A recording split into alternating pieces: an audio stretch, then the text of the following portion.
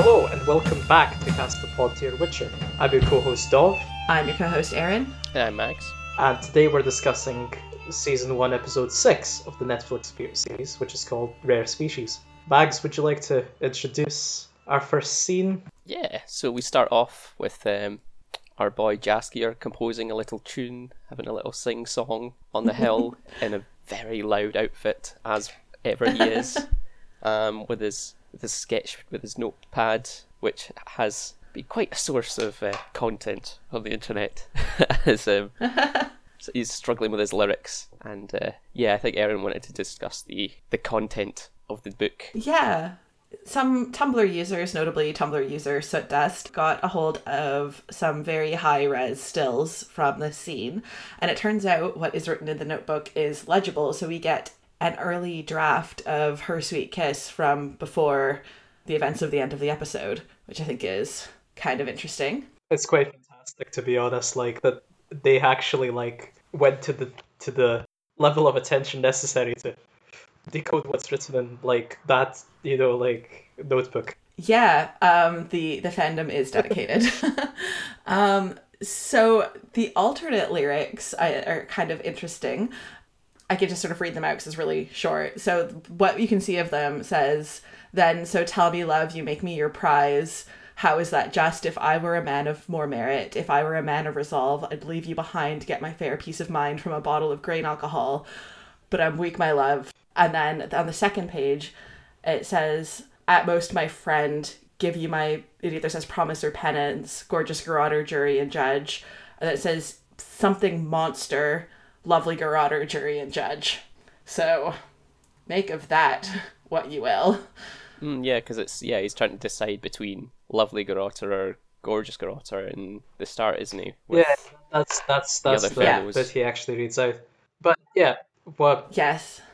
I think people on Tumblr found interesting, and I find it interesting as well, is that it actually makes, because at first sight, especially because later on this song plays at the credits, it feels as though the topic of the lyrics is Geralt and Yennefer's relationship, which we know out of canon that Jaskier milks for every last drop of coin at music festivals. Mm-hmm.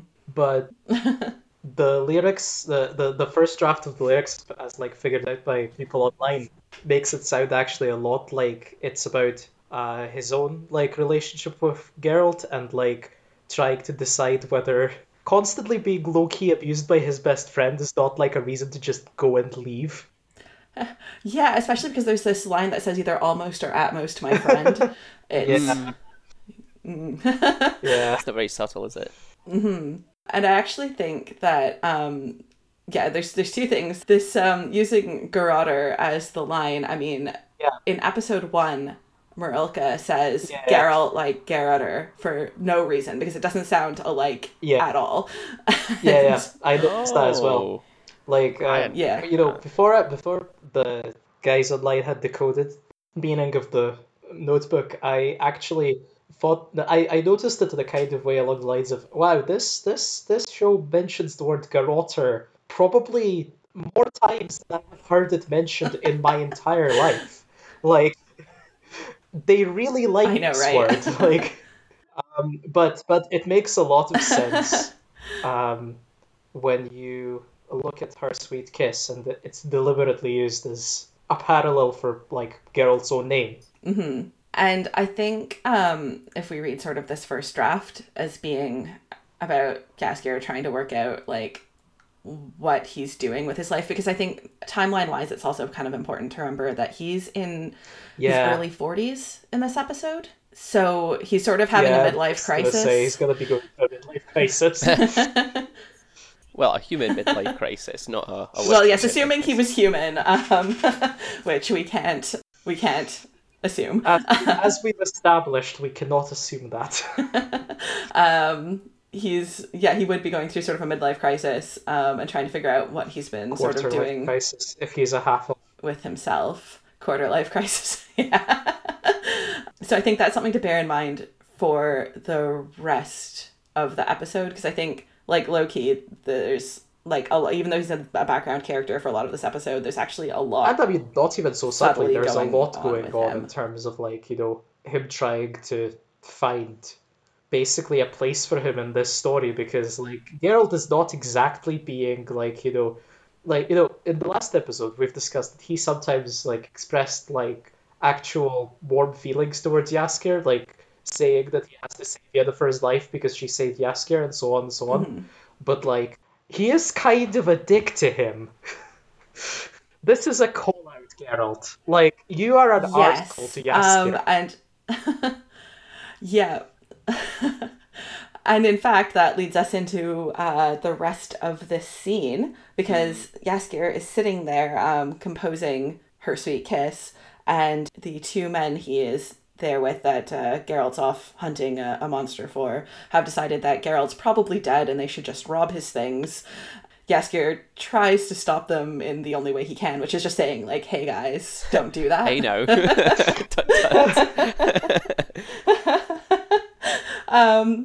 And then enter a small middle-aged man Honestly, and his I'd say two above middle-aged. He looks like amazing, 60 terrifying something. bodyguards.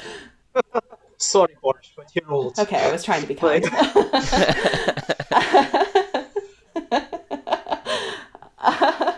And one of the amazing, beautiful, terrifying bodyguards just snaps the neck Quite of one of the guys dramatically, who's yeah. trying to steal Roach's saddlebags.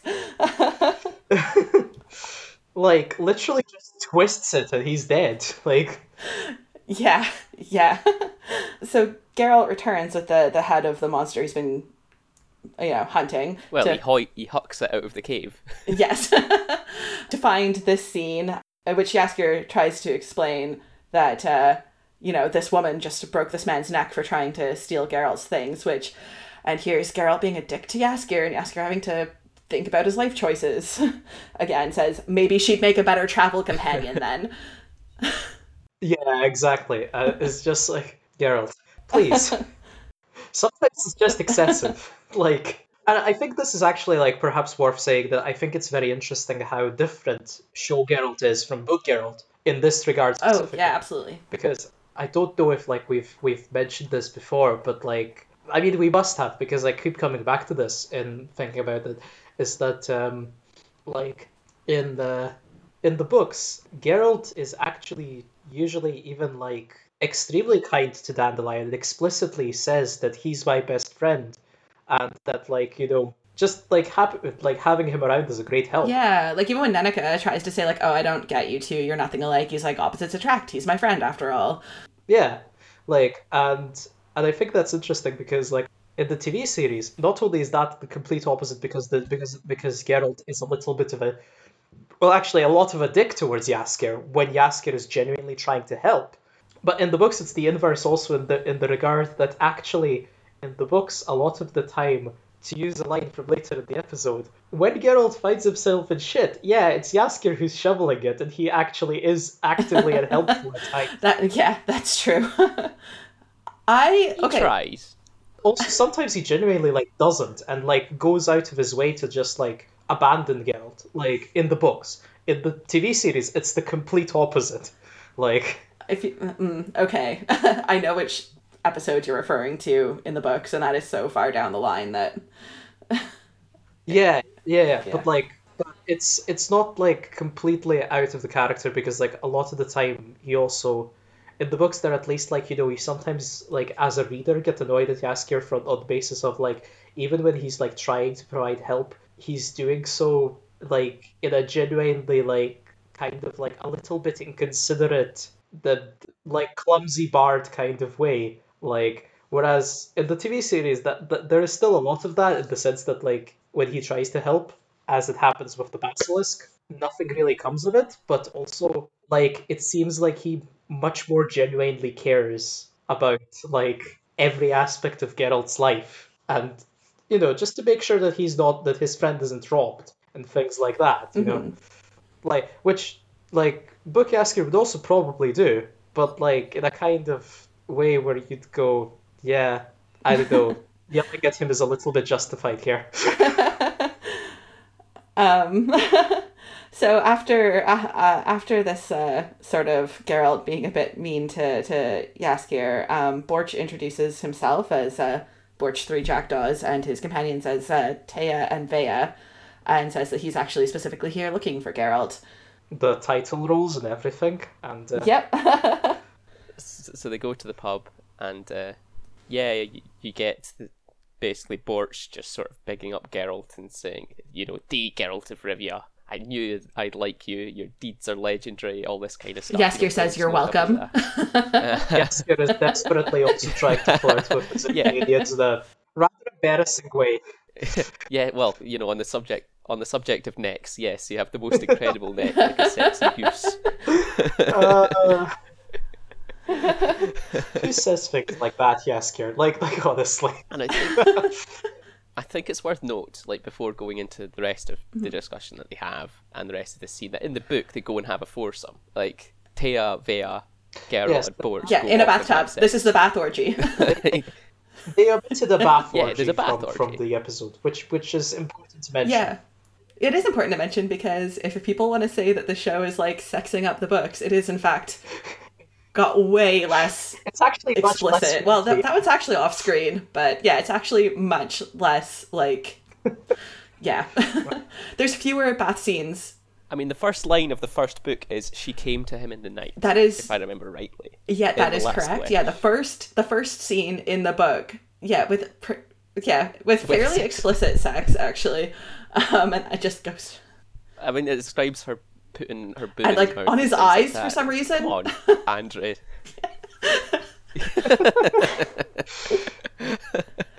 Yeah. Do you think Sapkowski So has anything, had the sex? TV Because, series. like, to be fair, that sometimes I do wonder. Like, No, you know what? His sex scenes are so much better than George R. R. Martin's that I fully believe that he knows what he's talking about. yeah, Some of them are actually really quite well done in the books, and they kind of describe the feelings that are going on and everything like that, and they're quite. One of the nice best ones to didn't even read make it rather into the than- show. The Bellatane one didn't even make it into the show, and that's like the it's best pretty one. good, actually. Yeah. Yeah. Maybe we'll get it in Yeah. season 2, because Geralt and Yennefer will have to make up at some point. That's true. This scene is quite long because you're introduced in very TV show style to all the characters bit by bit, and you learn bits of information about them. So Jaskier flirting with the two stunning women, and them being very quite stoic in how they respond. I mean, I think flirting is pushing the limit of the word there. They're definitely not into his idea of writing the ballad of the two Zeracanians and their valiant poet lover. He's right. He's flirting like a 17-year-old, Which is quite funny because we know he doesn't have any trouble getting laid because his trouble is that he gets into trouble getting laid. So why is he so bad at this?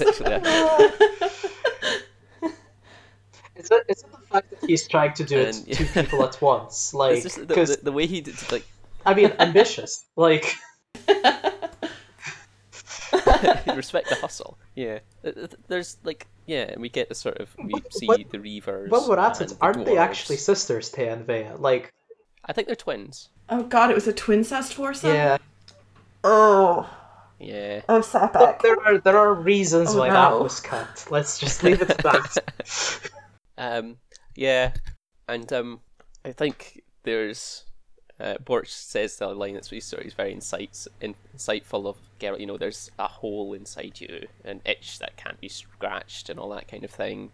Yeah, it burns at your brain. I'll show you what you're missing. Yes. Well, that's a He's hint, actually isn't it? clearly peering into Geralt's mind as well, which I think is a very nice way of emphasizing how, as we later find out, not actually very human Borch is, and that something is weird. Exactly. Yeah. Yeah. And this is also where we find out that Geralt is a dinosaur Yes, kid. But Geralt for is a dragons. dinosaur kid, but for dragons. That is an accurate characterization. And we get who walks in, but one of our three faves in a really beautiful I love that jacket, coat. actually. I don't know what you'd call it. It's a hell of a coat. Yennefer's coat looks gorgeous in Yeah. this. Some the costume design is consistently incredible, to be fair, in this series. And of course, Geralt immediately turns around and says, "I'm in." Yeah, so basically, Borch has been trying to convince Geralt that he should come on this dragon hunt, and Geralt's like, "I don't kill dragons. No, there's like no way you're talking me into this." And Yaskar's consistently trying to talk him into it because he wants to, stick next to the Zerrikanian ladies as long as possible. Right about it. But we do find out that Geralt doesn't kill dragons, but nevertheless is willing to accompany someone who at least claims that he's intending to. Yeah, as long as Yennefer's there. The moment Yennefer appears, which is a very fun way of suspending your ethical and moral qualms, Geralt. That's all I'm saying. Which we should probably note that Jaskier, as soon as Yennefer enters the scene, is immediately does a full 180 and is like, "Oh no, we're leaving." Yeah. His face drops Whereas like a sack Geralt's of face goes all I mean, dopey and poor lovesick. Jaskier, he constantly gets dragged into like unfortunate things just because Geralt is chasing Yennefer. Yeah. Well, yeah, that's true.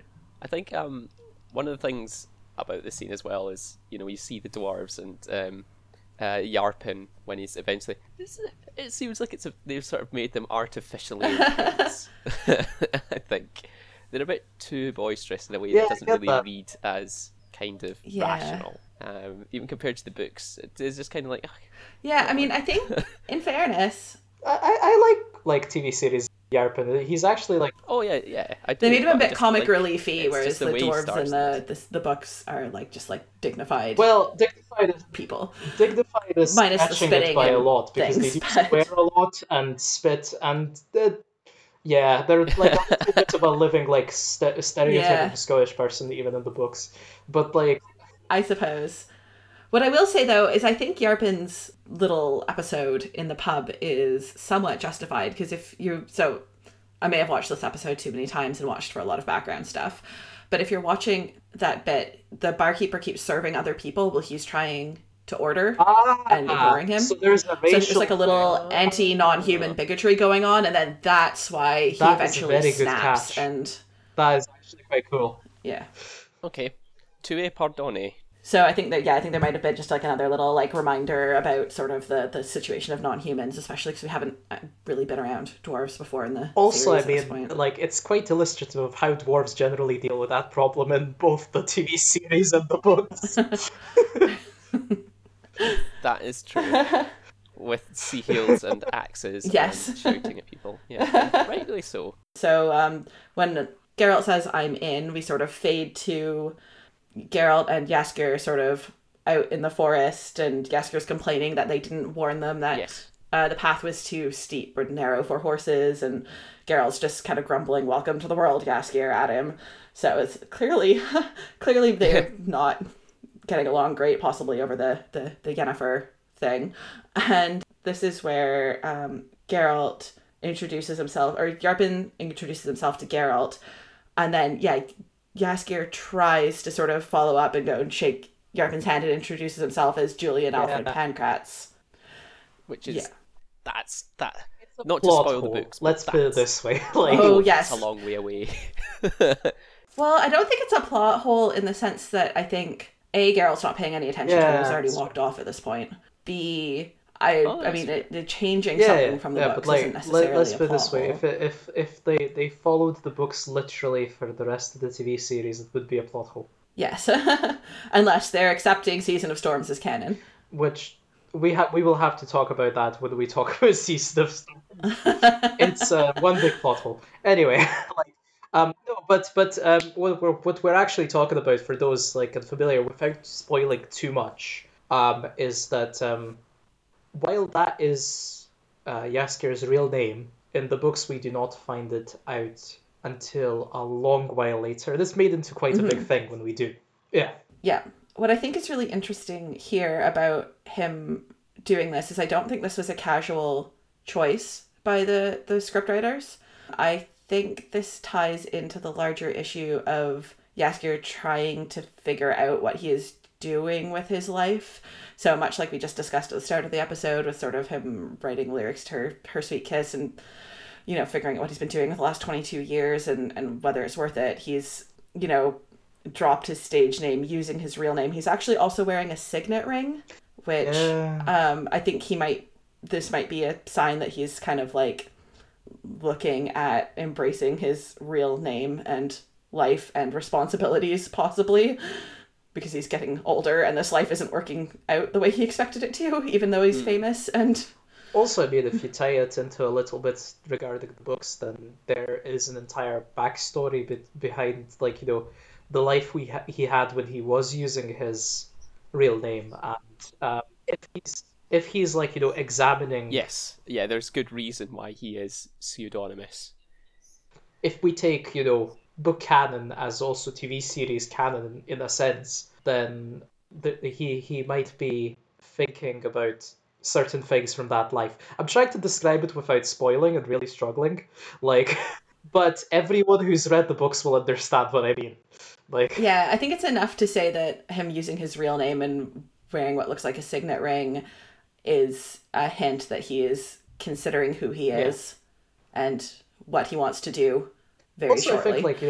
like, to take another perspective on it, I think it's also possible that, like, Mm. he's like, maybe it's reflective of, like, the fact that he deems, like, Yarpen such a no nonsense person that, like, introducing himself to him via pseudonym. It's Yarpen's just too serious to, like, take the name Yaskir seriously. Yeah, I think it could be also to do, but yeah, as you say, who he's introducing himself to, maybe. It's not a customer; it's That's true, someone but he's he going to be also traveling like has with. been using the name Yaskir with his quote unquote best friend Geralt for 22 Yeah, yeah, years. yeah. That's precisely what I mean, Yeah, right? Like, that's true. perhaps, like, in certain situations he feels that he needs a higher degree of formality and Yeah, I don't therefore think there's should really use any his real name. precedent for that from No, there canon really though. isn't. So, Like, but all I'm yeah. saying is that, like, it would be really funny if the first person that he felt that he respected so much as to need to use his real name was Yarpen Zigrin. Who Yeah, refuses to shake his hand and walks off. indeed. Between, like, the entire fucking group of travelers, Yep. like, because you already have it established that, like, Yarpen doesn't like the Reavers, for instance, because he suspects them of, like, Hmm. stealing his pouch. But, well, rather, not because, but, like, we see that Mm. through the fact that he accuses them of stealing his pouch, and there's some sort of tension going on all around this expedition. Yeah, and we get the head between, we get the line, And the crow's feet are new. witchers are bound to bump into monsters Yeah, and eventually. your jokes are old. Yeah, so Yennefer approaches. Yeah, Yes. so Yennefer approaches Geralt and Yaskir where they're standing with Roach, sort of tying Roach up and getting their baggage and things, and just walks up to Yaskir and says like, "Haven't seen you in a while. The crow's feet are new." And then so Yaskir kind of walks off after the your jokes are old, and then there's this perfect bit that must not have been scripted that got left in where Roach just like headbutts Geralt while he's trying to look cool and talk to Yen. And it's just like, oh, thanks, Roach.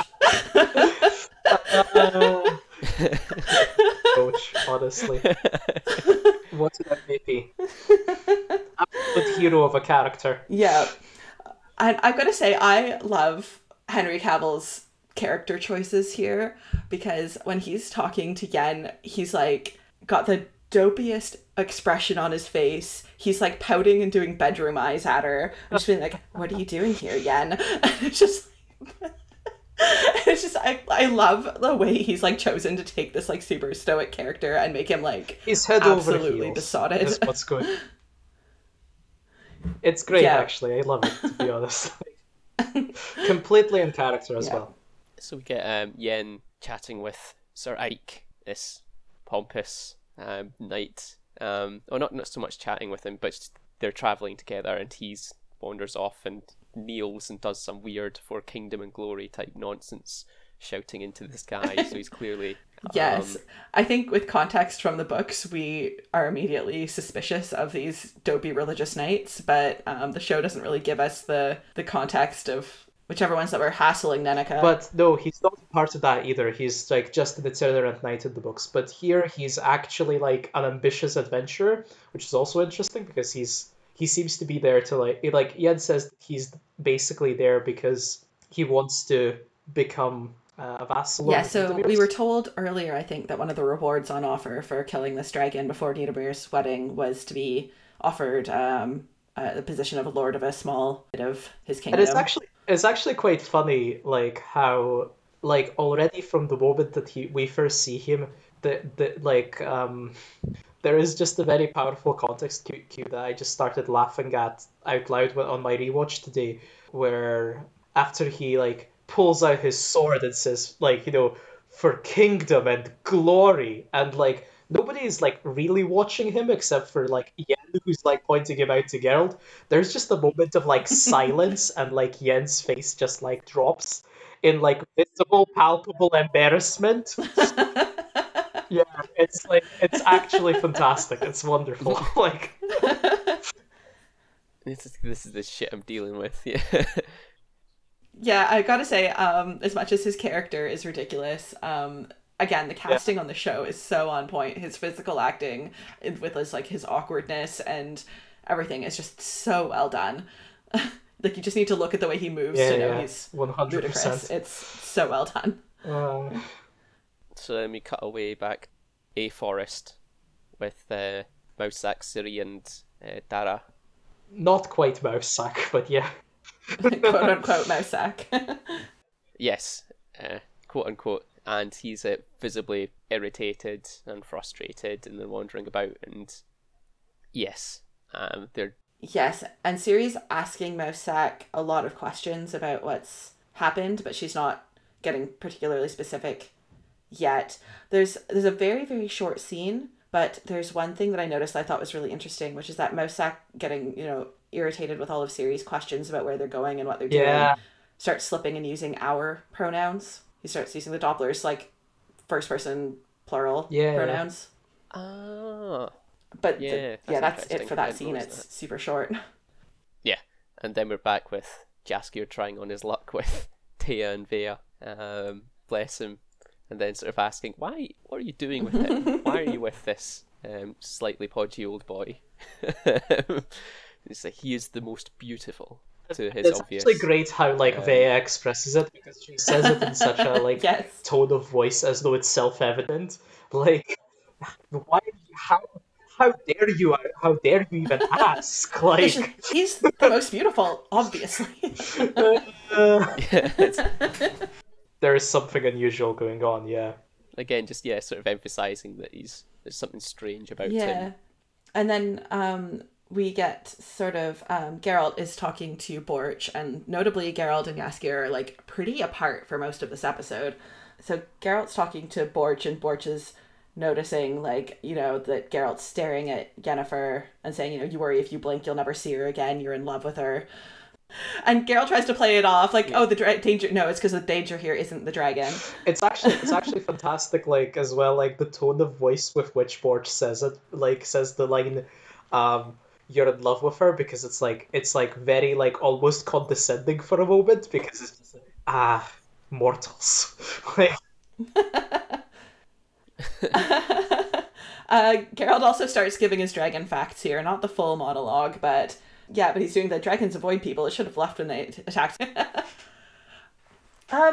So okay, I don't know if you guys noticed this, but there's something Jaskier says just like incidentally that I cannot figure out for the life of me what he is talking about. Because he's clearly trying to flirt with Taya and Vea, but I have no idea what he thinks he's referring to.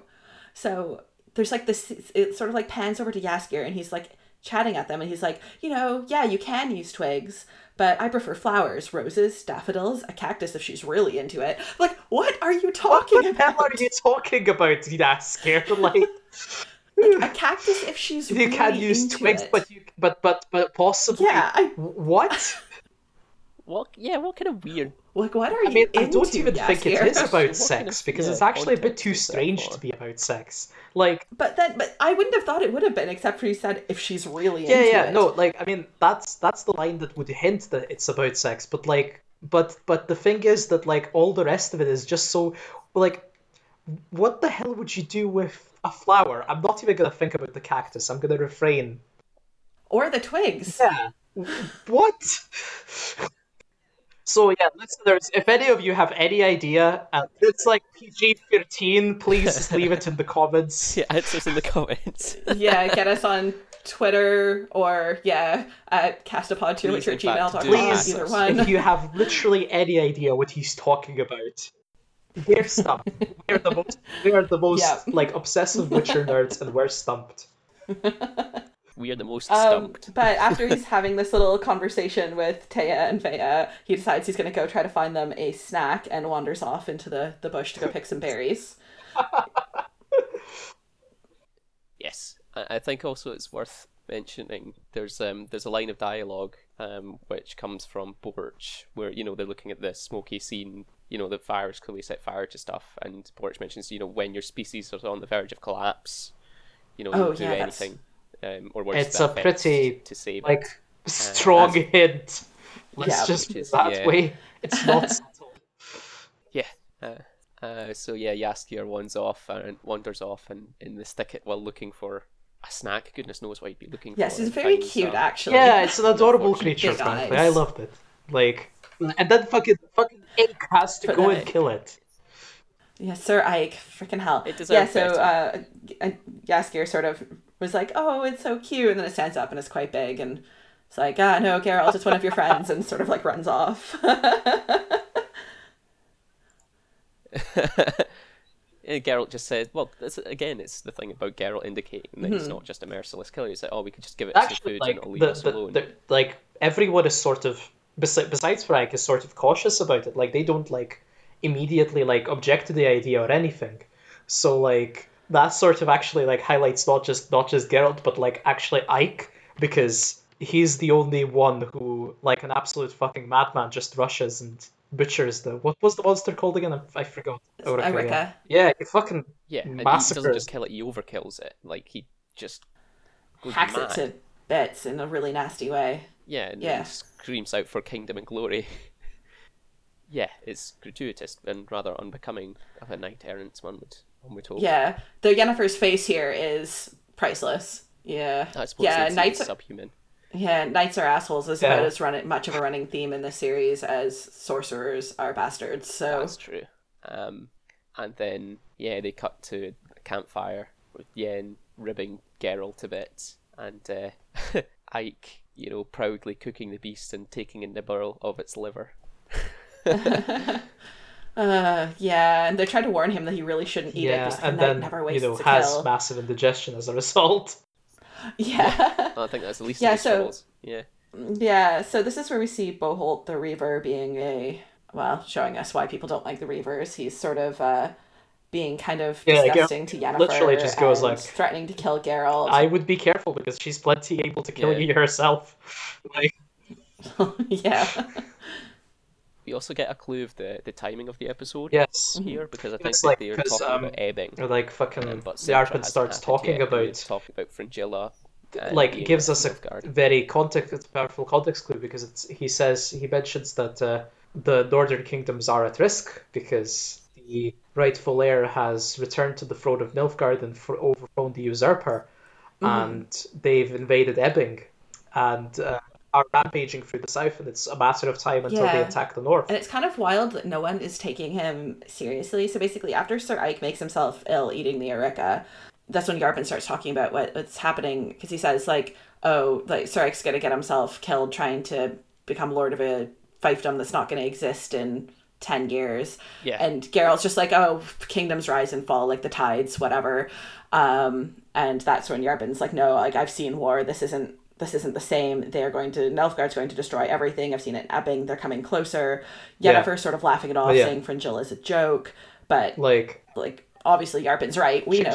she says that Fringilla is Yeah. advising them, and that Nilfgaard's a joke is the immediate follow up. Yeah. Well, I think this speaks to, because when in the episode when they're at the banquet, and Calanthe and everyone's kind of mocking the Empire, and calling them piss stained and just a complete mess, and here they're not taking them seriously. Yeah, because like in Caliphate's youth, like it was genuinely just like this absolutely minor power, just like a tiny kingdom somewhere far in the south, and now it's like a rising empire, and it's still not taken seriously as a real like military threat, which like is just basically like a very convincing parallel for the rise of fascism at pretty much any time that it ever has happened. So Yeah.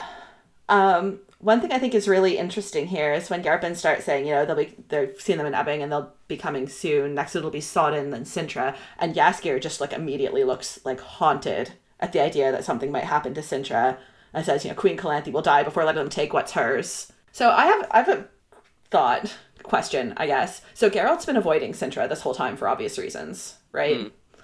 But in book canon, Jaskier's been back to Sintra like a bunch of times. So in show canon, has Jaskier been going to Sintra and keeping an eye on things? Because he looks really haunted in a way that isn't just like this kid I saw once. Wait, never met. Actually, I just read the expression as a kind of dismissive that won't happen thing. So to be totally honest, I think Jaskier looks a little bit haunted at all times. Like, I don't know. I thought his like facial expression looked really. Yeah, I think Jaskier is just not having a happy time in his life right now. This episode especially, he looks haunted every second of this episode. He will have been like a regular visitor in Sintra in general, so that's just for work. Like, so who can say? Yeah.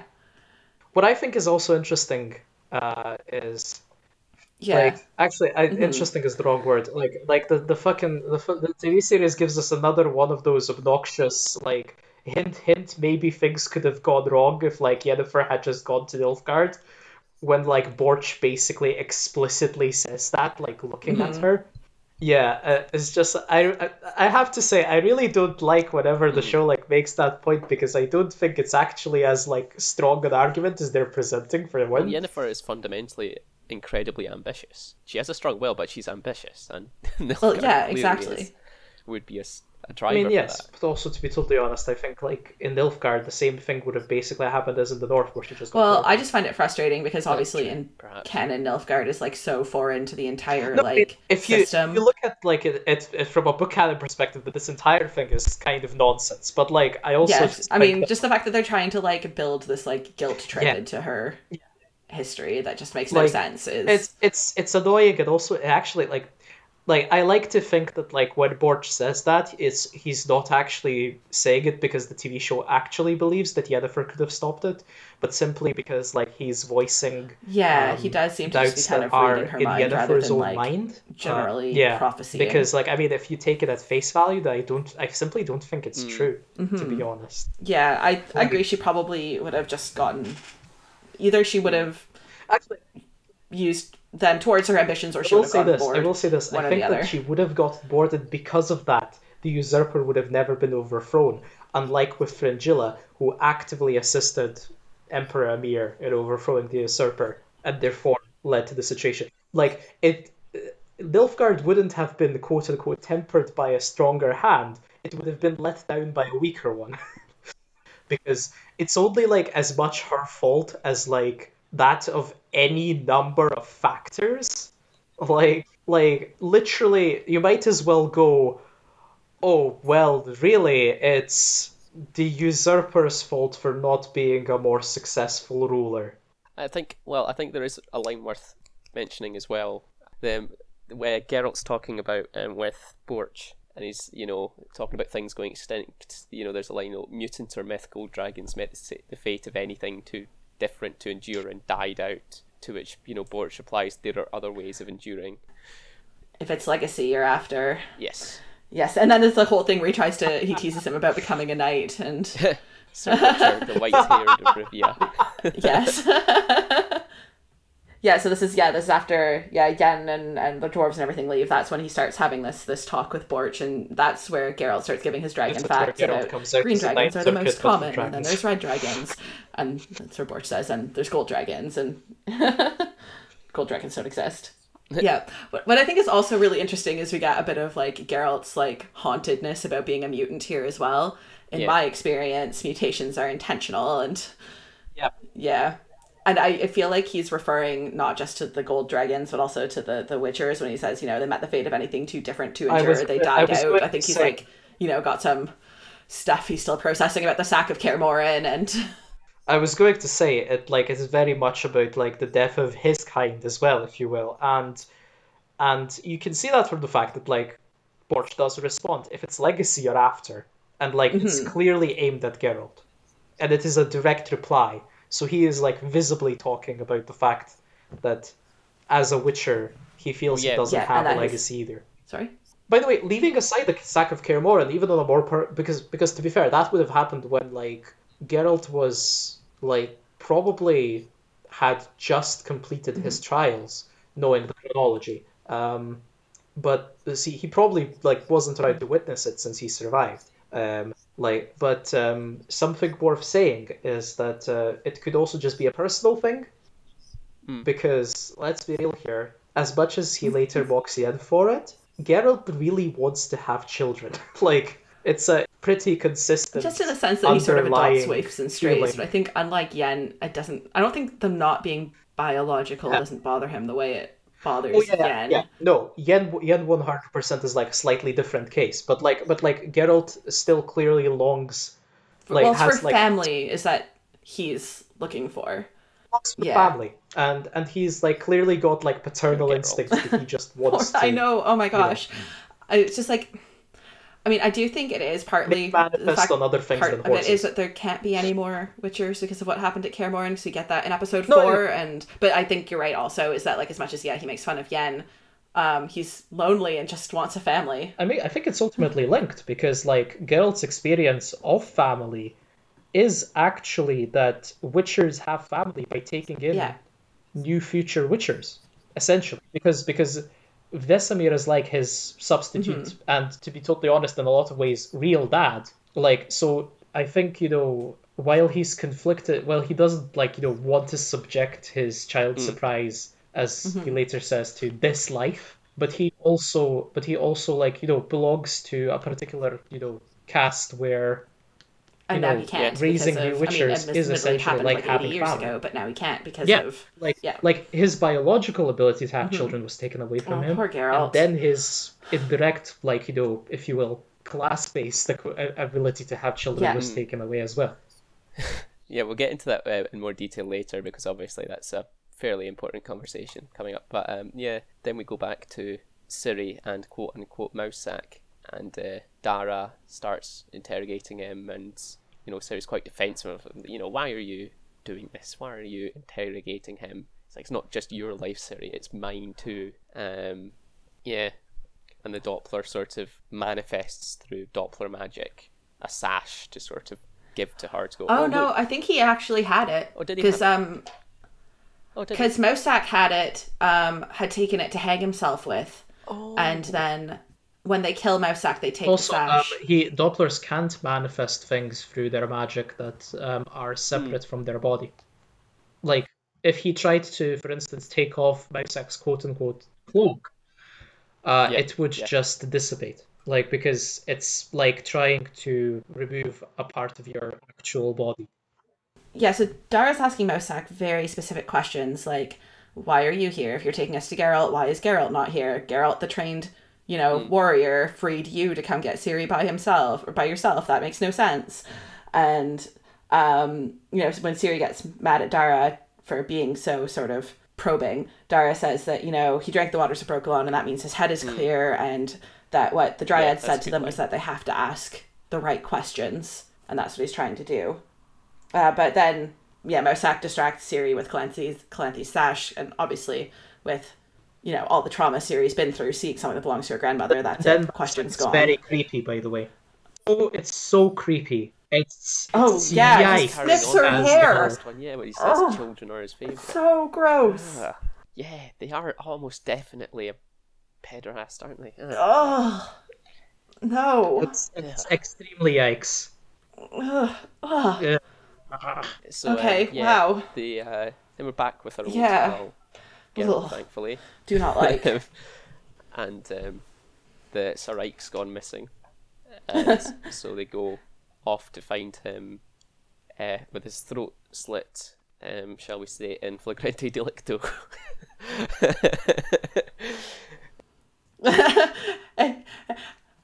Well, more like mid-bowel movement than mid... and Jaskier has a brilliant line.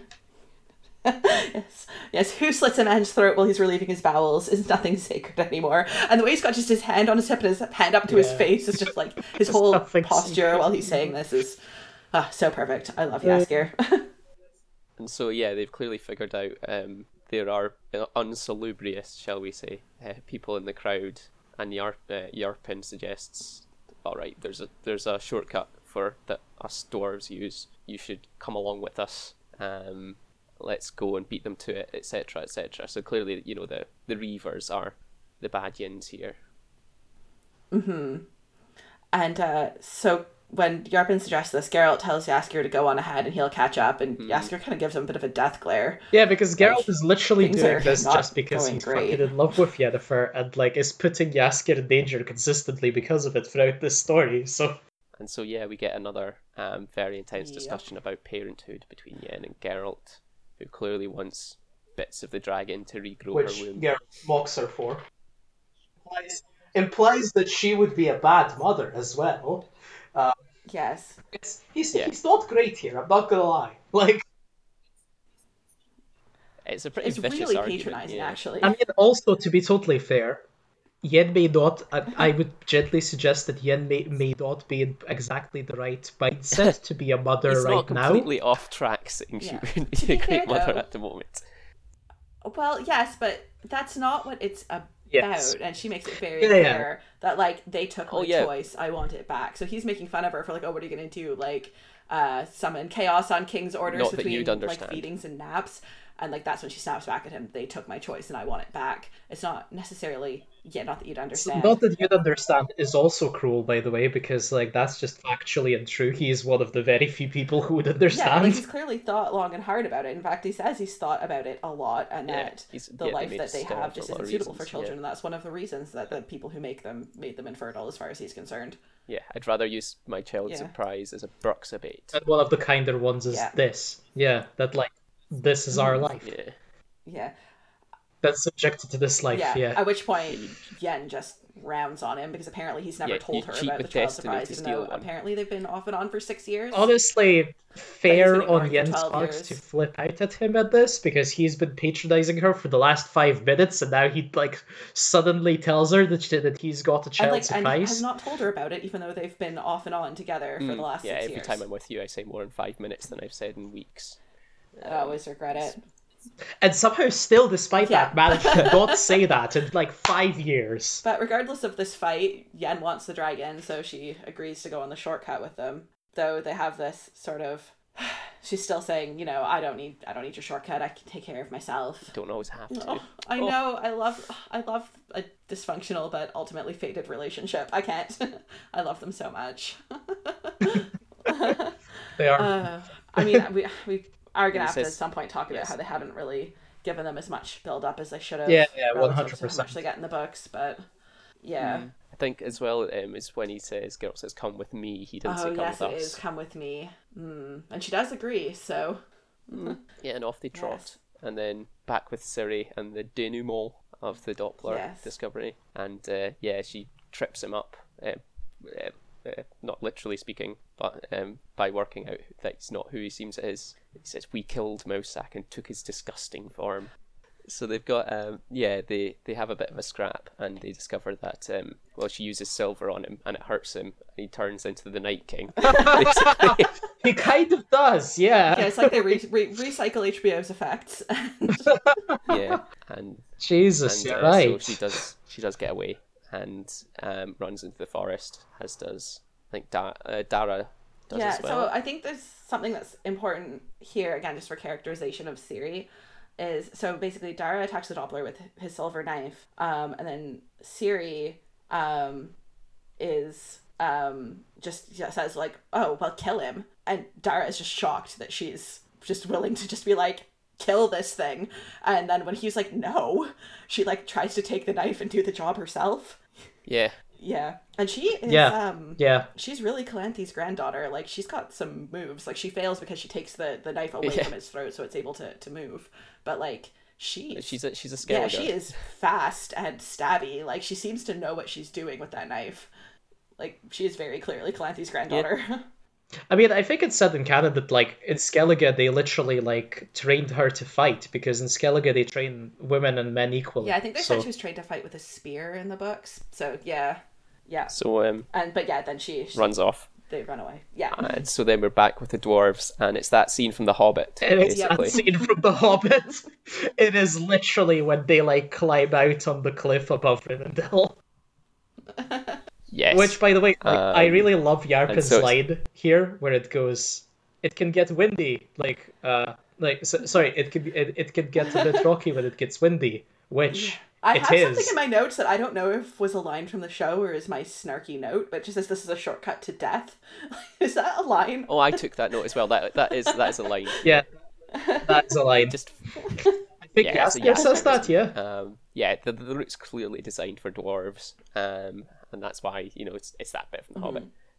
And as they're going across, they get into trouble, not because the mountains are fighting, but because the bridge collapses, and poor old Geralt is holding Borch up, who just asks him to let him go. So, "You'll save us yet.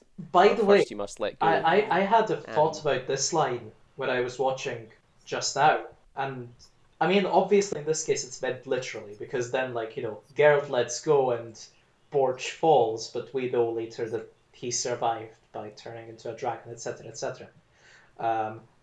But also, Yes, it us, can as in be the species, meant in us a as more in him. grand scale Yeah. regarding. Frankly, I'll fire further regarding the entire You're going to save the fucking continent, you Witcher need to let go of your universe, bullshit. because, like, yeah, like Oh, because shit, yeah, you're right. it's very much, you need to let go of your bullshit, find your child surprise and protect her. That's how you Yeah. will save us all, and we do mean all in this case, who Yeah, don't I want think to it's live also under important that, Nilfgaardian like, domination just forever. for like how Geralt ends up feeling about this later is that he'd been like asking them to turn back before they went out on the bridge. He's just like, no, we shouldn't. We should turn back. We should just go back the other way. And then it's lo and behold, as the well, path breaks. it's not Geralt letting go of him, but it's him letting go of Geralt. Yeah, Borch and Taya and Vea just let go because Geralt's refusing Yeah. to let go. And I think that's actually also, if we want to do the really sort of large arc meaning of letting go, Geralt's refusal to let go would have killed all of them because he's trying to hold Yes. 4 people's weight Yeah, on too that much part of weight the on the bridge. That bridge. would have been the death of Yen and the dwarves and Yaskir. Well, not the dwarves, because The they dwarves had were already further not ahead. That crossed, would have been the yeah. death of Yen and Yaskir because they were still right beside Well, him. yeah, Yeah, you could probably yeah. have ported I them, I suppose. guess. She can do a pretty mean portal. Which in just as an aside, in the games, that's not really a thing they can do. Portals can only really take like 1 or 2 people at a time, and yet in the show, Yen is shown sort of portaling several people consistently. They're a bit fast. This is and loose with interesting it. because, like, to be totally honest, in the books, I don't think it's like explicitly stated how many people you can portal. But I'm guessing there must be a fucking limit, because, exactly. like, I think the otherwise show tried to set people up would just be portals as being portaling something armies. of a natural talent of Yen's. That's But- true. That's why there's the flower and the bit with Istred and all that, and why it's kind of significant that she can do the portal. I mean, yeah, to be fair, like, it's established that Yen is Yeah. uniquely talented. But So yeah. our poor Borch and the twins fall into the clouds, and then we cut to Geralt looking. I describe him as looking pensive Yes. on the cliffside. Yeah, staring off into the distance. Yeah, you did your best, and Yes. Jaskier comes trying to comfort him. Yeah, you did your best. Why don't we leave tomorrow? That's if you'll give me another chance to prove myself a worthy travel companion. Ugh. Jaskier. And then the hint we could head to the coast. And then I know that's for book readers for us to think about their like wild, ridiculous coast vacation story. That's one of the better ones. Vacation story. I don't like. I don't like the way that story ends, but it's a good story. It's a good story, yeah. It's the Little Mermaid, and it's kind of sweet. But back to Jaskier trying to comfort Geralt, while also maybe taking a bit of a dig at him for how he's been treating him.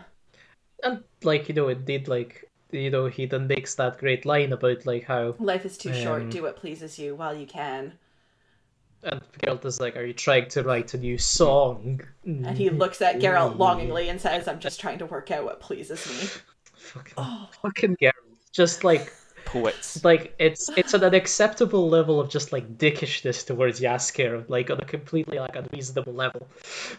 yeah. Because then it cuts to Geralt going to see Yennefer. In her TARDIS tent. Can I, by the way, just observe that, like, leaving aside even like the fact that Jaskier is feeling like shit, the fact that like Geralt now just goes and like fucks is like Oh almost yeah. a little bit unkind to Well, Borch no, and I mean, his I like think that's actually a pretty bodyguards. normal response to death. I mean, okay, we're in quarantine right now, right? So, this is like a whole thing people have been noticing, right? Is quarantine thirst. It's Oh like a yeah, real the Twitter thing. timeline is a Yeah, this is bloody a mess. very human Yeah, response to like death and disaster and tragedy and yeah. fear I is mean, to just fair. I suppose evolutionarily it makes yeah. sense, doesn't it? Just lost Not tons to of put too fine a people. point Well, the on it, but logical next step. Yep.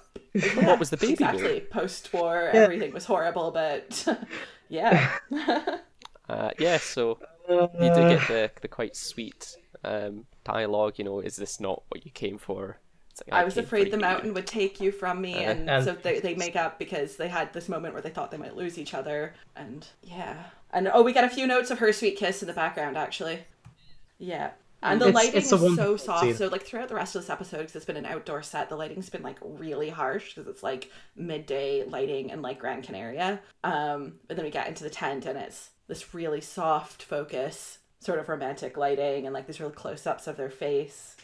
Yes, it's again, it's consistent with the sex scenes in the show being really quite tastefully and tactfully done. Yeah, yeah, And yeah. they kind Because of feel human. yeah, because we just get the montage of they're talking about this is the only place actually that we get the history of their relationship in the show, because what they're sort of talk about is like after the line of I was afraid the mountain would take you from me, only my nonsense, I quite like your nonsense. He sort of smells her perfume and says that's the moment he dreads most every time she leaves, is when her scent fades and he knows she's really gone. Yeah, when you're really And gone. then we get like a montage showing they've clearly been off and on for years. This montage of them sort of having sex and waking up alone and leaving each other over and over again.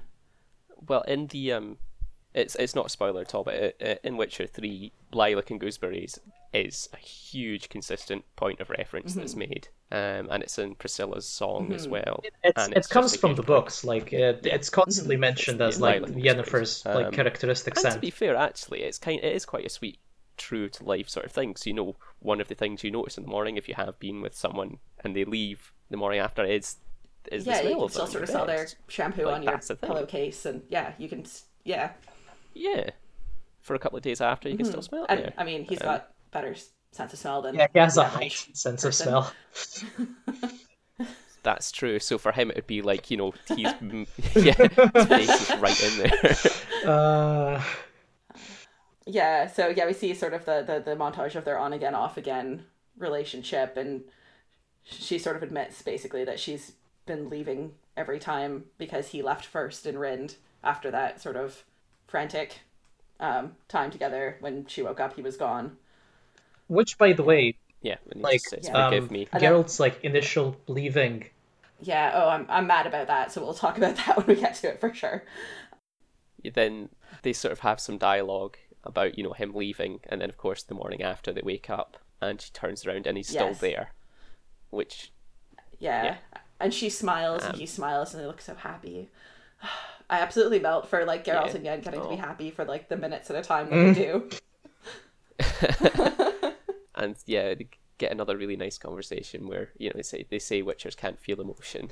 They say whatever justifies their Which, by the hatred way, of is a king. actually just one of the nicer, like, outright dismissals of that anywhere in the Witcher series. Because, like, the weird thing is, there's like, although like we know it's bullshit, but like in the books, it's generally like never explicitly In fact, in the denied books, by he's partly a little Geralt. brainwashed into thinking it's true because he's traumatized and everyone keeps I think telling it's him partly that's the that, case. also partly that like in the books he genuinely like sometimes uses that as like a convenient excuse for things, like as in like to justify not talking about his feelings, he pretends that he doesn't have any. Which, by the way, Geralt, like nobody's buying Yeah, that. Just there so is you there are like, allusions in the game, or it's hinted at in the game that maybe Geralt is like a superficially, a more mutated Witcher. Like that's why he has white hair, is because he's like kind of a super Witcher, and that might be an explanation why he has feelings. But in the games and stuff like that, certainly the other Witchers have in feelings. like in They the sort of books get angry explicitly, Yeah, and they it's certainly do. it is made clearly explicit that it's a lie. Like, everyone there has feelings, but like, It's just nonsense from the monstrum. but like it's correct that like the Geralt like has like also some mutations that like are unique, like his hair, but that's more yeah, like accidental side effects. But the emotions thing is bullshit. That we do know that like it's not true. yeah, But it's just interesting and that like in virtually most other Witcher media, Geralt never explicitly denies it, and And he frequently even sometimes sometimes uses hides it behind it. as a excuse to sort of be bitter and angry. Just whenever someone sort of pisses him off, he could be like, "Oh well, it doesn't matter because I don't have any Yeah, feelings exactly. anyway." And also, like, as I say, like, it's a convenient way to avoid talking about things. Like every time, one of his friends is just like, Geralt, would you like to talk about how you feel? Yeah. He's like, I have no like a rather a feelings. teenage He said squat. Yeah. angrily and upset. Uh, Oh, He literally never finished this puberty. Like, that's what's oh, that's happening. true. They do get Like, yeah. mutated It's out of just it, like, don't they? oh gosh, can you imagine being stuck with the adolescent feelings your whole life? uh, Ugh. ah, The Oh brain soup no. that forever. would be Ugh. disturbing. Like, man. So so we get some more really nice dialogue, between them about motherhood, where Geralt's like, "Did you always want to be a mother?" To which her response is, "I dreamed of becoming important to someone." So he says, "Oh, the days are calm and the nights were restless, It's but actually now I you're love important that. to me." dialogue, and I And love all of it. Like, it's great. and she teases him a little about, like what, do you regret being a Witcher? Was there anything else you would have been? He says, I didn't really have a choice, and so she admits she didn't really have a choice of being a mage either. So we see sort of they're the same. She's not, this is, her telling him that she's not one of the girls who get sent to the school. She was basically kidnapped into it, just Yeah. like he was. Yeah, she's not from money. She's not particularly powerful. Before, she's just a poor lass who Well, she's happened basically to bought as a stumble on her slave. abilities. So I mean, yeah, she literally kind of was. Yeah. yeah, Yeah, for less than a pig. So after this lovely, touching, heartwarming scene, after they have this lovely conversation, they kind of wake up and go outside, and Geralt has assumed this means Yen's giving up on the dragon and that they can leave, and he's like, "Oh, we can get back to the inn. We can get back to the inn before dark yeah, if we of leave course. right now." And Yen's like, "No, I came here for a reason."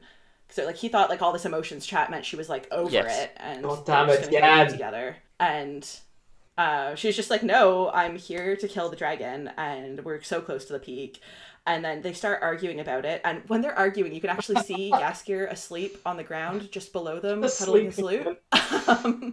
And and they realize the dwarves are gone, and Yen just takes off at a tear up the mountain. And Geralt kind of grabs a sword and follows her, and they leave Jaskier sleeping in the dirt by himself. oh, you're right. Yeah, and then it cuts to. I just remember that bit because you can see Jaskier sleeping in the dirt and they don't even wake him up. Oh, our poor boy. Yeah, so Ciri is captured by Cahir, and then we get the Cahir and Doppler. Because yeah. Ciri is actually the Doppler in this case. Yes. So he's captured the person who was supposed to capture the... Doppler immediately, flips out at him and says, "Why didn't you tell me, like, who she was, etc., etc." And Do you really believe all this nonsense in your head, this prophecy? by the way, this is the thing, right? Like, those are two contradictory lines because you can't, like, sorry, Doppler, but you can't simultaneously not believe in without spoiling, whatever it is that Cahir believes in, and that it was a threat to you. Megs? Because otherwise, how are you meant to read this? As, Yeah, actually, I think that's a good why idea. didn't you I'm tell gonna me too. she can wield silver knives? Yeah, there's the cool line in this scene as well where, Doppler thinks, "We Yes. think you're insane," and all that kind of thing. Yeah. By the way, And they have the scrap. just while we're at it, how does Oh wait, sorry, I was about to ask, Yeah, how does the yeah. Doppler actually know So Yeah, all in this fact, stuff? he Then I wasn't realized yeah. he So just turned into angry he just about Kahir. it takes all of his until he thought. became Kahir, and then all of a That sudden was like, "Oh, you're not just like paying me to kidnap some kid. There is some crazy shit in your head that he by the just way, got access which by the to." way makes it a much more interesting scene in my view because like you're actually then faced with a situation where like it wasn't that the Doppler was angry to begin with and like sought out Kahir, but he actually sought out Kahir after having later, as we find out, tied Siri to a tree, like because he wanted to understand what the hell is going Mm. on, like Which why is is the this so opposite of what happens important? with Like another character in the books. he basically pulled off an extremely I think successful I'm pretty spying nefarious about the operation. fact that he sort of transformed into Siri and left her there. 'Cause I really don't know if that was Yeah. at first to go find out what was going on with Kahir, or if like he wanted to Siri to be his new body, and then when he transformed into her, he realized, oh god, she's a princess, and there's all No, this stuff I going think on. I Maybe think I to should be go figure totally out. honest, he was just trying to figure out what the hell is going on because he did know that he was hunting a princess. That's That true. thing he knew. Like I think he just like after that initial encounter and possibly actually when he saw that like she was pretty willing for a child to just go kill him, he was probably quite interested in finding out exactly what the hell is going on from Kahir. And I think like the scene is literally just like he deliberately set himself up in such a way as to seek Kahir out and to Yeah, seek fair. therefore Yeah, I think it information is about this site, really well done to, if in that such a makes really sense. short period of time, give us Kahir's motivations, something of an understanding of why Siri is so important to them, and that there's this prophecy. That's quite a lot of detail to get out of a very, very short scene. Yeah, really efficient writing.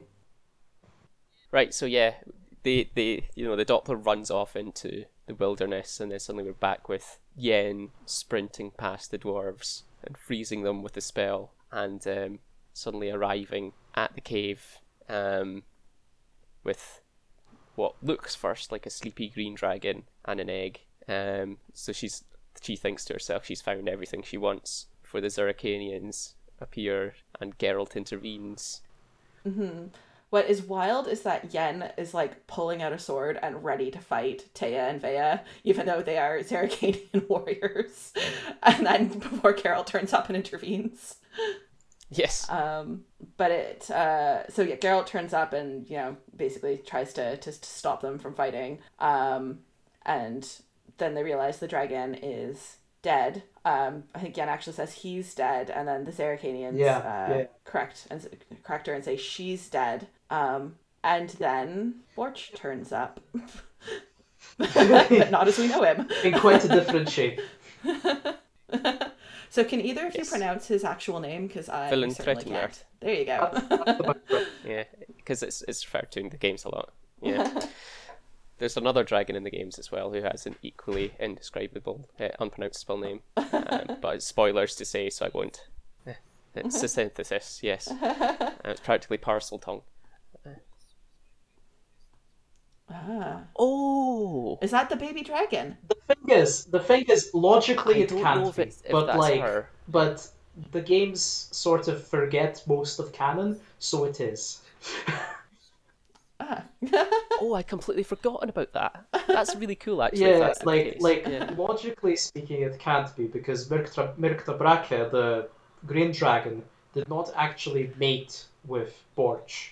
Like the baby dragon in this episode and in the short story that was based on is I not suppose his you could be talking biological about child. it in the sense of, you know, an adopted father. Yeah, but the thing is though, like the Oh, right. Okay. synthesis in the games is a golden dragon. Yeah, like Yeah, basically so it's a it would plot hole. it doesn't really Like make sense unless there is another golden dragon who we just never yeah, encounter. it's just because like the story writing team of the games writes a really good game, but they also forgot virtually everything that happens in the books. I don't think they actually like look them up to check. I think they both They're kind of basically like just the assume that they Hannibal can of remember. Carthage of writers insofar as they're very good at quest writing, like Hannibal was very good at battles, but they're not very good at the war, which is they're not very good at the overall story. Yeah, that is actually sort of accurate. Um, Uh, So when Yen realizes that the green dragon died protecting her baby, she goes very soft and sort of like the grip on her knife Mm, loosens and she's no longer sort of invested yes. in, yeah, she's not hostile anymore. And Borch says, Um you're a knight and who is trained to save dragons, not kill them.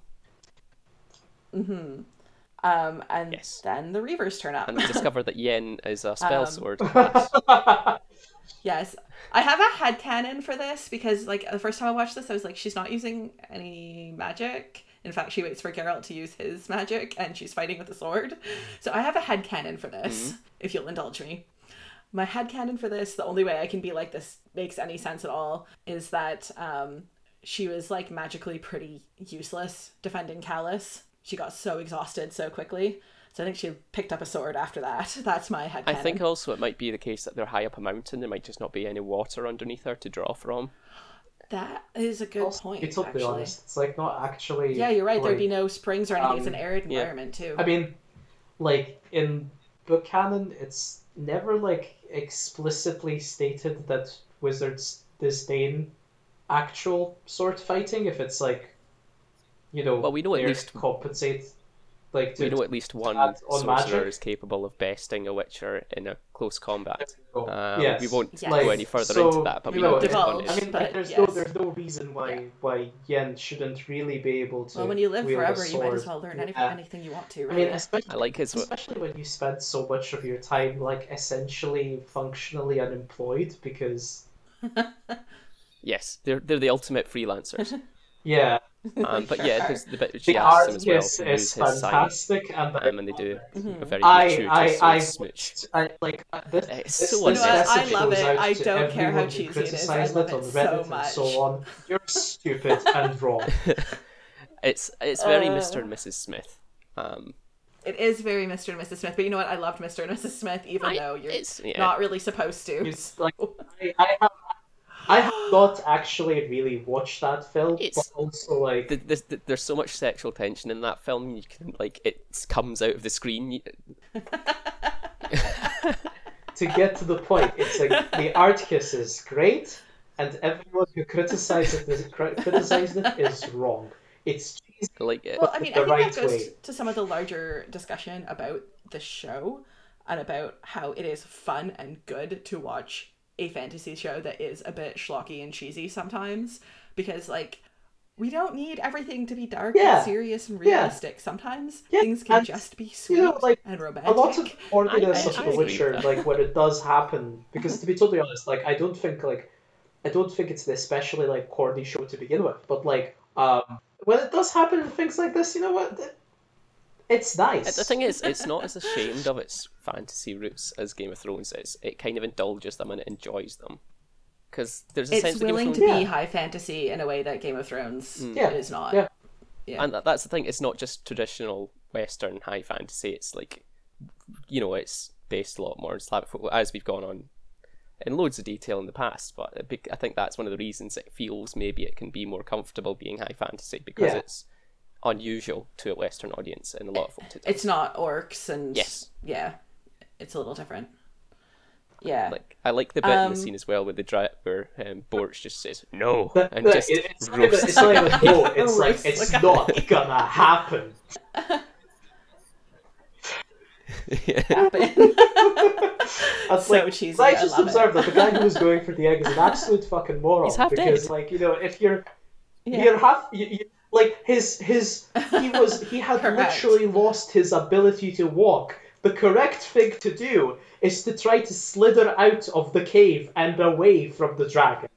So that just leaves us with the Yen and Geralt fighting Boholt scene, which I thought this is okay. Did anyone else think this is a little bit weird? Well, Like this is the Geralt's thing, like, super strength seems to be pretty variable. Like sometimes he can just pick up a Sylvan and huck him across an entire field, and sometimes he's like just He's sort of not holding like his own super with a human. strong. He's just super fast. So I guess like if you're like surrounded by a bunch of enemies, then there's only so far that like faster reaction speed can get you, if that makes sense. Um, and conversely, for that matter, I guess like if you're actually fighting one enemy rather than a bunch of rather than a bunch of moderately competent ones, you're fighting just one quite competent one, then actually speed might not be as much of an advantage as it could otherwise be if you're just getting hammered at with a sword. Yeah. Like, Either way, I can forgive any inconsistency in shit happens. Geralt's You sometimes- swordsmanship the because it best gives us this swordsmen great make visual mistakes. of Yen just like Yeah. knifing him in the throat. So I mean, she did say, "Hold mine" when she. Oh, that's got the true. fight. Yeah. it's true. Plus, I mean, we did have it set up from the beginning that Yen was going to kill Boholt, and she gets to. Just So- doing the He's just setup. going out of the way to like fight less competently so she Fine. can kill him. Yeah. Oh Yeah, no, it's true. Yen, help me. Maybe Geralt was just being really sweet and leaving Boholt for her. Geralt's actually feminist.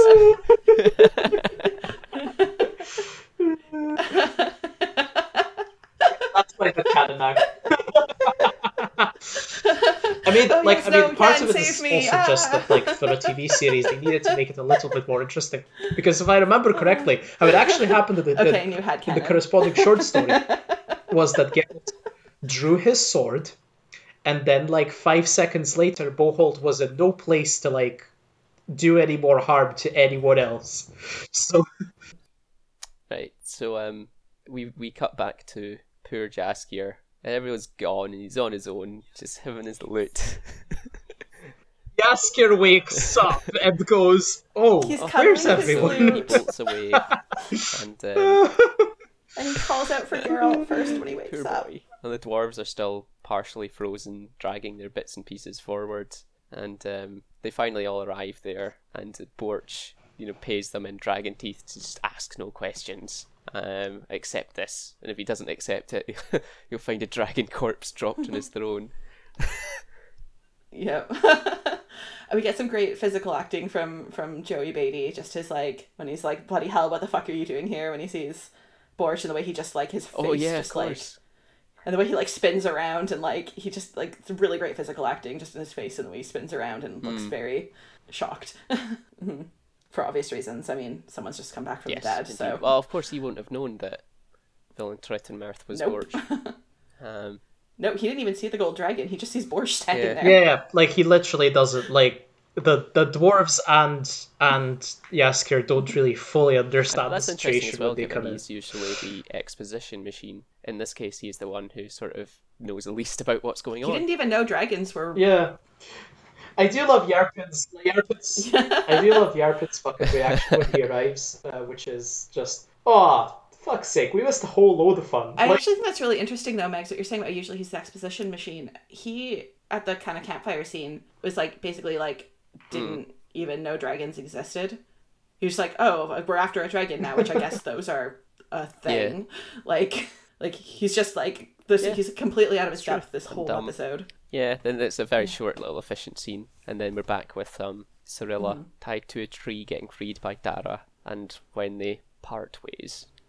Yeah, Dara is furious with her here. Basically, she's put them in danger because she tried to kill the Doppler instead of letting him deal with it. He just yells at her like, you say you're so special. What you really mean is you're just like Calanthe and you bring terror and death wherever you are. And Ciri's she's just done with being told. It's like, I'm doing the this, best I can. and just like, I'm done apologizing. I need can to I move observe, on. by the way, this is like an interesting scene in the sense that it's actually a sort of parallel of the scene that Geralt and Jaskier later have, where Geralt blames Jaskier somewhat unreasonably for everything bad that ever happens to him. Yeah, That's true. And Though Ciri is more directly responsible for some of the bad stuff that's happened to Tara.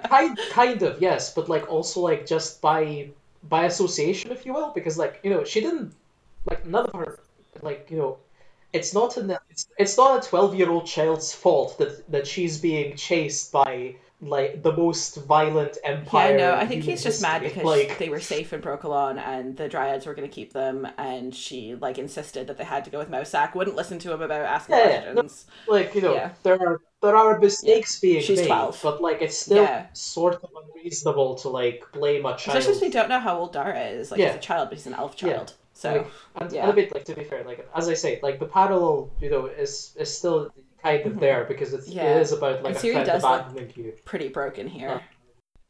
yes. Then we're back with the second parting of ways in the episode, and Geralt and Yen having another realization and bitter argument. and Geralt revealing his wish. Well, it begins with with Borch unhelpfully pointing it out. Yeah, so it starts with Borch sort of talking about the baby dragon that they don't show in the show, unfortunately. You know, his final first child, the legacy, the messenger, there's no other reason to go on, which, like, come on, Borch, just rub it in, why don't you? Yes. No, not even just yet. He begins with like going. I can see why like, Geralt didn't want to lose you. Yeah, he literally creates the situation why Geralt has to explain. He's reading their minds and manipulating the situation and being a dick. Like, it's actually really arseholy because, like, let me be real here, Borch. You did not have to say that. Like, yeah, as a wise old you dragon, could have he can stayed see quiet. the big picture. I think he thinks this is necessary to get Geralt to deal with his shit and go get Ciri, though, which is his overriding Yes, but goal fuck here. you, Borch. Seriously. Yeah. Yeah, I know, right? We got to see Geralt and Yen happy for 5 Literally. fucking minutes. They basically committed to each other 2 hours ago, and you fuck it up. Unlike Book Yen, who knows about the wish and is fairly happy with it, this version of Yen didn't know until Borch basically forces Geralt to tell her that the wish bound them together. And so Yen is angry because she thinks that what she feels and why they keep finding each other over and over again isn't because of anything real, it's just magic, and she is furious. She thinks that disregard for others' freedom has become quite your trademark, and we all know how Yen feels about freedom and choice. And Jaskier's just sort of sitting there watching this all happen. And surprising lines here, that you didn't want to lose her, Geralt, you will. And you wanted to show me what you're missing. There she goes. Yeah. Because of you, Borch. It's your fault. Oh, and this is where they argue about the child surprise again as well, because, Geralt's like, so she says, disregard for others' freedom has become quite your trademark, and he says, and what about you? You flit around like a tornado, causing chaos, all for what? A baby? A child's no way to boost your fragile ego, Yen. Like, oof, rough. And then that's when she retorts back, I'll take advice from you about children as soon as you take responsibility for the one you bound to you and then abandoned. Yeah. Yeah. Yeah. Like, they don't come across at their best in this argument as people. But also, to be fair, like, okay, valid situation to argue over. What sort of reveals what you were saying, Erin, about why Borch is doing it, is when he says the line, what you're missing is your destiny, you know it, and I know it. Like, I think that's kind of what reveals I'm really why hoping he's done that this. it wasn't, yes, he's the wise old dragon and he can see the big picture and that's why he's doing it, but I also hope he really means what he says about saving them a lot of hurt later with a little pain now. We objectively know they will get back together that because them having this fight means they'll get over their shit. This is definitely spoiler area, but they do in the books, and the fans would riot. The show only fans if they are going to riot about the next thing if they don't get back together, which we know they do. You would not believe. Yeah. Even my dad was like, oh.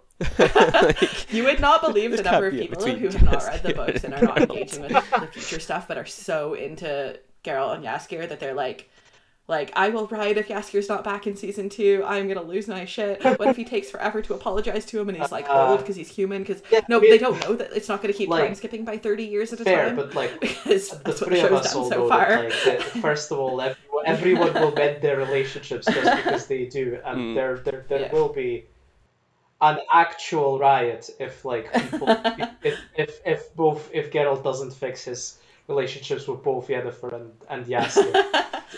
They can't change the plot in that regard because they would immediately, the viewership would drop to 0. I do have to say, though, as much as I am very sympathetic to Jaskier, and a lot of this episode has been about Jaskier feeling neglected and kind of unwanted, he is kind of being a bit of an asshole here. He does just sort of he's watched Geralt and Yen, he's sitting there, and we cut to him watching Geralt and Yen having this argument, and it's this clear, life-altering breakup. He's furious, Yen's crying, and then he just walks up to Geralt and is like, oh, well, what a day, I imagine you're... Also, and that's he doesn't look happy at the situation. Yelling at him, but that's life. he just walks up to him just oh, well, what a day, and it's we know you hate Yeah. Yen, but like I get you what you're have to take saying, this but a I do little bit think, like, to be seriously. fair to Yasker, he just genuinely doesn't know how to handle it best and is trying to help. Uh, I mean, we've all seen our friends split up with a partner that we don't like. you know. uh, Hmm. like, yeah, and I mean, like, even though, like, leaving that aside, Hmm. like, I don't think he's necessarily, like, immediately being totally unhelpful because, like, That's true. And God, he being, really I don't know, doesn't like, like Yen. some people respond well after a breakup to, like, taking their feelings seriously, but also not, like, immediately, like, I, I don't know. I just think that the Asker doesn't really know how to respond to the situation. Like, um, and also, like, to be totally fair, like, Asker is, like, really not in the best mindset and, like, has visibly not been for the entire Yeah, fair enough. episode. And, like, So Geralt's I reaction is definitely excessive beyond any reason. Yeah, and it's not like Geralt has How noticed he, even a tiny mm, bit that like, I Jaskier's actually like think that it's very, like, stressed. nice how, like, Yasker actually Yeah. tries to interrupt him by going, like, well, that's not very fair after the shit shoveling line. yeah, then we're into the final scene after the oh yeah, where they part ways. Yeah, so yeah, he just says that's not fair while Geralt's sort of after the line about when I Mm, find myself in a pile of shit these days, it's you shoveling it. And, if life could give me one blessing, it'd be to take you off my Yeah. hands. He just sort of looks broken and says, right then, I'll go get the story from the very others. hard. See you around, Geralt. Oh, yeah. We just get that last sort of shot of Geralt staring off into the distance, Happy turns his sword, back sad to Geralt. Happy Jaskier. swords, Geralt. Oh. Happy sword that is made by Renfrey's brooch. Super excited sword, frankly. Like, that. Oh, it just kills me. Renfrey's freaking brooch is what makes Yeah. the sword look like No. it's so happy and excited. Yeah. Oh, gosh. So Kahika's getting patched together, Yeah. surrounded by corpses, by Fringilla. So, a simple test of silver would have sufficed. And he comes, a very Yes. badass line retort. I heard steel to hand. Yeah. Like, Which that's not the this point, scene because Kahir. Kahir and Fringilla talk about their motivations, or rather Kahir's motivations, um, in, well, this entire fucking campaign, and I think, like, uh, how she says, like, you, like, from like the things she says about, like, how she saw the white flame mold him, raise him, etc., etc., and basically gives this inspiring speech not to worry, that, like, they will succeed, everything will be okay. Yeah, Cirilla is the key, but you are the commissioner. Yeah, Was yeah, quite a line. like, and I think it's really interesting because it's, like, actually, like, it really depicts Kahir as, like, this true believer. Well, show Kahir, Mm-hmm. Yeah. because he's a completely different character from Yeah. book Kahir. Let's leave it at that. Yeah. Just two completely unrelated characters. They might just Like, be hamming up the fact that he's, a badass soldier. Yeah, I actually so eventually think... when his character does change. the thing is, in the books, he just isn't at No, all. he's just a young Like, upstart. Yeah, though I think this showing Fringilla kind of molding him and reminding him of his like religious anointment and whatever, I think that is possibly what's going to lead us back to Book Kahir in the sense Like, that I mean, it's in the- absolving him in the regard that, somewhat like- of agency because he's got this like sorceress sort of But basically, yes, I really love this scene because it, like, depicts Kahir as, like, and Fringilla as well, but, like, it characterizes both of them as, like, these genuine true believers in this cause that and they're we're typing up. possibly, like, Well, I willing mean, to die for. he says the Ithleen's prophecy Yes. bit right at the Yeah, end. the time of the sword and axe is nigh. Yes, so he does. It's kind of a big deal. Yeah, a pretty big deal. And then we cut to her sweet kiss in the credits. It kills me that this is in the credits. So, listeners, if you just did the It is Netflix actually thing, fantastic. please Like, don't skip God. the credits. This is the best song in the series. Yeah. Like, I am actually weirded out by the fact that, like, the toss a coin to Richard became much more fucking iconic because, like, And I'm the like, Sweet and Kiss is a like, much God, better Joey song. Beatty can sing. Oh, he does some things with his voice in the song. So good. Yeah. Well, it's because it was in the show, whereas this is like on the credits and Netflix skips it after a few seconds. Yes. Anyway, that's the end of the episode. one last couple of notes that like I was going to put in. First, something I noticed watching today was that actually this episode um, Mhm. was the second episode, and also the second episode in a row, but like the second episode that actually creates divergence between TV series canon and game canon, like in the sense that all the Reavers are killed in this one, whereas in games they reappear as minor characters. The first one was that Mousak was killed in the previous episode, obviously. With, and he is actually a Oh, semi-major right. minor character in The Witcher 3 under the weird rename Ermion Hmm. because I don't know why, but CD Projekt Red decided that the name was Mousak was silly. I don't understand this. I think it's a wonderful name. Uh, It's kind of a silly but yes, name. that is Yeah. so far the two divergences I've managed to catch between those two adaptations. Like in the book canon, it's I not think explicitly stated I whether think he lives or Mousak's dies. also He in just that like disappears. semi non-canonical wedding Oh story as well, in well. that case, he probably survived Sintra. So like, So we'll just call it there then. That is our show. Thank you again for joining us. And we will see you again in 2 weeks, where we will be discussing season 2, episode 7, Before a Fall. Our music is Medieval Abstraction by Lucas Perny and Miloslav Kolar, and you can find it at freemusicarchive.org, and you can find us on Twitter at The Witchercast and also on Tumblr at The Witchercast. See you next time.